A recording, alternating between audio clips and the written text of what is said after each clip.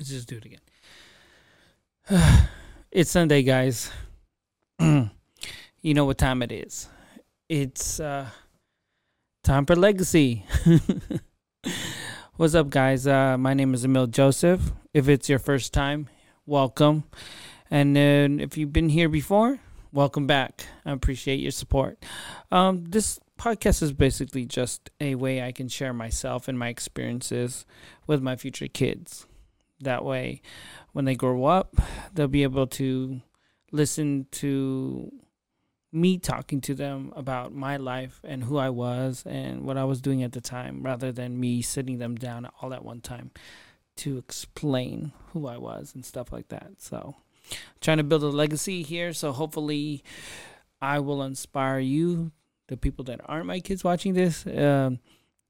That your story is important, and whether you like it or not, you're leaving a legacy now. So, to talk about legacy, I think it's only right to talk about my father. So, I'm Filipino, and so is my father. So, let me tell you, he grew up in the Philippines. Pretty poor. Um, he had 8 brothers and sisters, so they didn't have much. So I think they can only send one kid at a time to school. So it was pretty interesting how they made it work out. So the oldest one would go to school first. They would pay for the oldest one to go to school, and then it was the older one. Eh, it was the job of the older one to pay for the next one to go to school. So that's how it worked. So my dad had a choice. I think my uncle, his older brother didn't really have a lot of money, so I think he either got two choices to do. He could be a tradesman, or you could be a teacher. Tradesman, you'd pick a trade and you train in that trade, like you know, like carpentry, stuff like that. So my dad chose to teach. So my dad taught, and then when he graduated, he then did to his sibling and stuff like that. So I thought that was really interesting. I would think that would take forever, because you would have to save money, and pay for your younger brother or sister to go to school. But I mean, when you're poor, you got to do what you got to do. So that's all they could do. So my dad eventually went to school, and then he went in for finance and became an accountant. And then I think what happened is they, back in the day, and they wanted to go to America. So they did a tourist visa, and they would come over here. And my dad went to New York, and while he was in New York visiting, he tried to apply to a lot of places. He worked at a bank in the Philippines, so he had some experience in finance. And he was lucky enough to get a job at the New York Stock Exchange, which is crazy because he was Filipino, right? But my dad doesn't really look Filipino. I guess you could say he could pass for like a white person. He had a very American look, so I guess he could pass for that. And his name was Jolly, so that's a weird name, right? So he worked at the New York Stock Exchange, and then fell in love with my mom, and they all lived in New York. So my mom worked in Twin Towers, and my dad. The crazy thing about living in New York, I think he lived in Bronx. So back then, when you had an apartment and it snowed, if you had sidewalk, right, you were supposed to like shovel the snow, because if you didn't, I guess you can get in trouble if someone got hurt, because you were responsible for your like little driveway of where the sidewalk was. So my dad was really sick of plowing the snow or shoveling the snow, so he decided that they're gonna move to California. So they moved to California, and then they had me.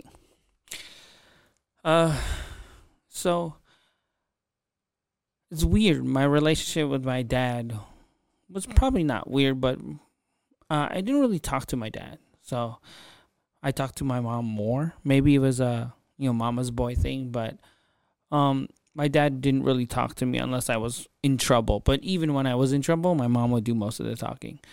What was crazy is that the dynamic with my mom and my dad was very, very different than normal families. I guess the typical family. My dad did work, so he worked for Merrill Lynch. He was a stockbroker, so he worked. He'd have to go to work like 6:30 in the morning because the market opens like on the East Coast at like 9 or something, or 8 or something. I don't know, but and then my mom went to work too. Um, my dad did a lot of the cooking. He did a lot of stuff, but what I remember growing up is he did a lot of the cooking. He would um he would shop for the food. He did a lot of stuff. I think my mom baked, and I think my mom just did, the laundry and stuff like that. My mom had a full-time job. She was a financial analyst for Lockheed Martin. So, the only time I would really have time with my dad was in the morning. So, my dad was a great cook. It'd be like I would wake up smelling food every morning. We we had different kinds of food in the morning, and my dad would make sure that the breakfast was ready when I woke up. So I had to brush my teeth and get there. My job when I was growing up was to make the coffee for everyone. Well, my made my coffee for my dad, and then everyone had like hot chocolate. Me, my sister, and my mom just had milk. So that was pretty interesting. That was my job, and to wash the dishes after. So we wouldn't really talk. We would just eat because my dad would be watching the news while we were eating, and I think I'd be talking to my sister or my mom. I don't remember talking too much in the morning. I just remembered that my dad was very consistent, and he always had food ready for us. So that was my dad. Like he did all that. He worked, came home. I didn't really see him that much. I guess maybe because I'm doing my own thing in my room, my mom would take us to school and pick us up. My dad never did any of that, and that was pretty much it. He only talked to me when I was in trouble or he needed help with like some electronics because I was pretty interested in a lot of things when I was growing up. So I thought I knew what I was doing, but I really I was very interested. So it made me seem like I was very smart, but I wasn't really. I just was very interested in things. So I figured things out. So, yeah, my dad did the gardening, and it's crazy. Our relationship was weird when I was growing up. Like I loved him, but I never really talked to him unless I was in trouble. And what's crazy is I did Boy Scouts, I did baseball, I played piano, I played the violin. Never saw my dad. But one thing about my parents and my dad, he would always go to my baseball games. Uh, and he'd always show support, but he was never really there. I remember when I was in high school and I was a pretty good track runner, pretty good baseball player too. Um, a track runner and baseball, I was pretty strong. And I was in the little league. I remember that my dad never came to my never came to my school baseball games, but he came to my little league games. I thought my dad was a nerd. He always dressed in a suit, even when it was on the weekends. He was very like professional when he dressed. He had like loafers, slacks. He never really dressed down. So, I always thought I was better than him. Like I'm cooler because I can play baseball. I remember one time when with my dad, he showed me how smart he was. Because I was having a problem with hitting, right? Like I was a good pitcher. I was shortstop. I was good at defense, But at hitting, I was horrible. Back in the day in Little League, you didn't really get a designated hitter. You'd have to be, if you're on the lineup or on the field, you'd have to bat unless I get hurt or something like that. Then you have a designated hitter. So one day I was at practice. I was practicing with my dad, and my dad was trying to tell me that I'm always late when I hit my bat. That's why I'm always foul or whatever. So I was like, Dad, it's not that easy. Da, da, da. And my dad said, yes, it is. You just have to keep your eye on the ball, It doesn't matter how hard you hit the ball. He said, you're trying to destroy it. That's not going to help. You need to make contact. You need to make contact. The force of the pitcher will determine how far or how fast you'll hit it. And you just have to make connection and make the angle correct. I was like, whatever that. I said, why don't you try to show me? So I was like, man, I was like lead pitcher all the time, right? I wasn't cleanup. I was lead pitcher. I would always start. So I was like, I'm going to destroy him. So, first two pitches, I was pretty horrible because I was trying to smoke my dad. And he was swinging the bat like really, really slow, right? Really, really slow. I was like, he's never going to hit this. So then I was like, I'm going to throw down one down the middle and we'll see what's up. So I did. And my dad just swung it really like, I don't think it was super slow, but he made a connect. And it was a home run. And I was like, oh my God, right? Like, truth. And I was like, okay, maybe he knows what he's talking about. My dad's not an athletic guy. He's straight up nerd, smart, so then I tried it. Man, it worked. And that's when I truly learned that youth is not guaranteed. Like I thought I was smart. My dad was way smarter than me. And that's when I learned that I didn't know everything. And I knew my dad, I kind of had a newfound respect for him. And then he looked at me in the eye and he said, see, now just practice. And that's the last time he ever practiced with me again. It was crazy. He showed me up and was like, see. And after that, I did pretty well. Like, I wasn't horrible anymore, but I wasn't the best, because I was short. I was a short player. I was like 5 foot. When I was in high school or whatever, or little league or whatever. So that was disappointing. And then in track in high school, I was a track runner. I did 100-meter relay. I was second fastest in the school. So this other kid was way faster. And so I was always in track. I did the mile run. I did all that stuff. I did long distance. I did cross country running. And then, I made CCS, that's counties. And, I was so proud. And my dad never came by to see me. My mom did. And then one day it was like a race before CCS, right? I was in cross country. And back in the day, girls and guys ran together. Okay, so we just ran at the same time, but we're not competing against each other because it's guys and guys and girls.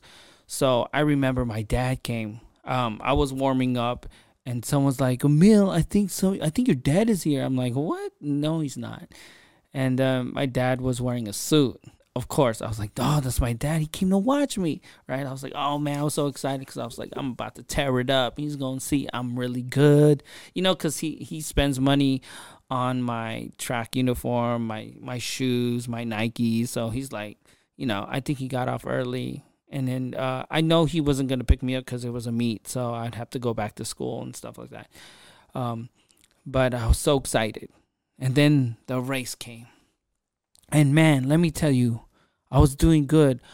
But the problem is I was so excited that my dad was there that I forgot to go on my pace. Because I was running with this girl. I was number 1, so I was ahead. I was first, right? I think it was like the third lap we're doing a mile. This girl was keeping up with me, right? I was like, oh, man. Even though I was still number 1 for the guys, this girl was keeping up. And then she was like on a rhythm. Then I was like, I can't lose to this girl. I cannot lose to this girl. So I made a huge mistake. And I went on her breathing and her rhythm, which in running, you're supposed to go to your own, right? Because that's what you train. You're in that rhythm. So I was on her rhythm, which is really weird because I was going, and she was like, boom, boom, boom, boom, boom, boom. She was like, I guess it's because she had to do 2 more steps than I have because I was taller. But she messed me up because I was like, I cannot lose to this girl. And I did. I lost because at the end, when I tried to sprint, I was just all messed up. I mean, I still came first for the guys, but she beat me. My ego was destroyed. And then I went to my dad. I was like, thanks for coming. And then he said, you know what he said? Even though I got first, right? They're like, you're Babuena. I was like, number whatever. And I was like, yeah, Dad, I did it. And my dad said, but you lost to a girl. I know, but I'm number for the guys. But you lost to a girl. You said you were good. And then he said, and he just turned around and he said, I'll see you at home. Oh, man, let me tell you. For the one time my dad watched me and I lost. Well, I didn't lose, but I did lose to a girl. I wasn't racing her, but so disappointing. I don't know if my dad really meant that, but I felt like crap. And guess what? I pulled myself out of that event forever. Like I told my coach, I'm not doing the mile anymore. And then he's like, what? You're like... I was like, I'm not doing it anymore. And then, of course, all my friends on the track team were teasing me because this girl beat me. And that was just horrible. So, he taught me how to cook. He taught me a lot of stuff because in the kitchen and everything, he asked me for help. We didn't talk, okay, but he was teaching me stuff. So he would tell me to do stuff. Like when we were outside gardening, he would tell me how to cook, how I'm cutting it right, how, we put garlic in all our food. He taught me how to do all the dishes because he said that one day I'm going to have to learn how to cook. And, I guess typically the girls always cook, right? But in my family, my mom did cook, but it was very seldom. My dad did everything. So he taught me how to look for groceries. He check the tomatoes and all that. So I learned cooking from him. I learned a lot of stuff from him, like the way he did business, the way he did things. Like we used to own a restaurant. He used to take me. We had a video store, like everything. We didn't talk though. He just told me what to do, right? Like he was hey, you're not doing that right? So I think it was a different kind of relationship. He was telling me, he was essentially passing down a legacy. He would tell me how I need to do things. You need to be Filipino, but we have to do it the American way. But he would always make sure that I don't forget about our traditions and stuff like that. So that was weird to me because most of the guys and my friends, I would spend a night at their house or I eat, and the mom's always cooking. And they were like, hey, your mom don't cook? I'm like, yeah, she cooks. My dad does most of the stuff. And they're like, your dad doesn't have a job? I'm like, no, he has a job. He's a stockbroker. And everyone's like confused. But my dad did all the cooking. The reason why I'm talking about my dad is because starts with your legacy, starts with who the dad, the father, and the mother, right? But I'm just going to talk about my dad today because July is his coming up birthday. My dad is no longer with us anymore, but it would have been his birthday, July 14th. So it's coming up. So I thought I'd tell you guys about my dad. Your grandfather, kids. He was really cool. Let me tell you, he was scary, okay? My friends were so scared of my dad, yet he was the happiest guy. Even when I used to get in trouble, the principal would call me in, yeah, your son did this. And he'd look at me, oh, he did, huh? He did, huh? And let me tell you, I was scared. I mean, when I would be out with my friends and I come late and they're like, you came home late, huh? And start laughing. I beg my friends, do you want to stay over and eat with us? They're like, heck no, man. Your dad looks scary. My dad was very, very intimidating. He was very intimidating. But, I'd always get in trouble. And I hate it when he would say, we'll talk about it tomorrow.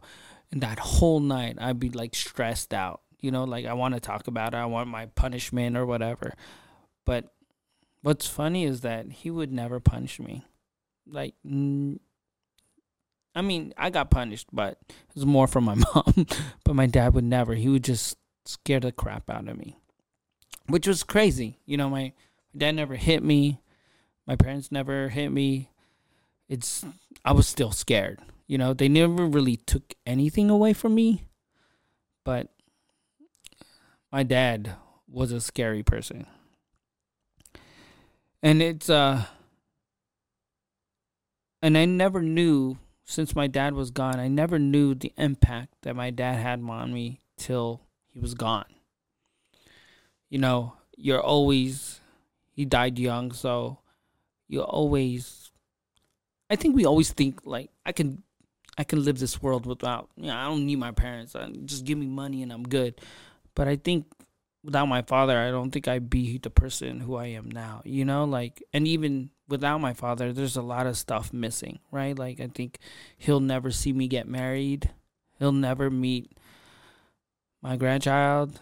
He'll never do any of that stuff. Kind of sucks.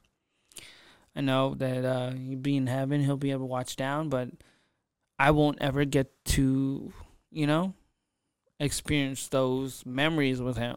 I never thought that would be a big deal. But it does.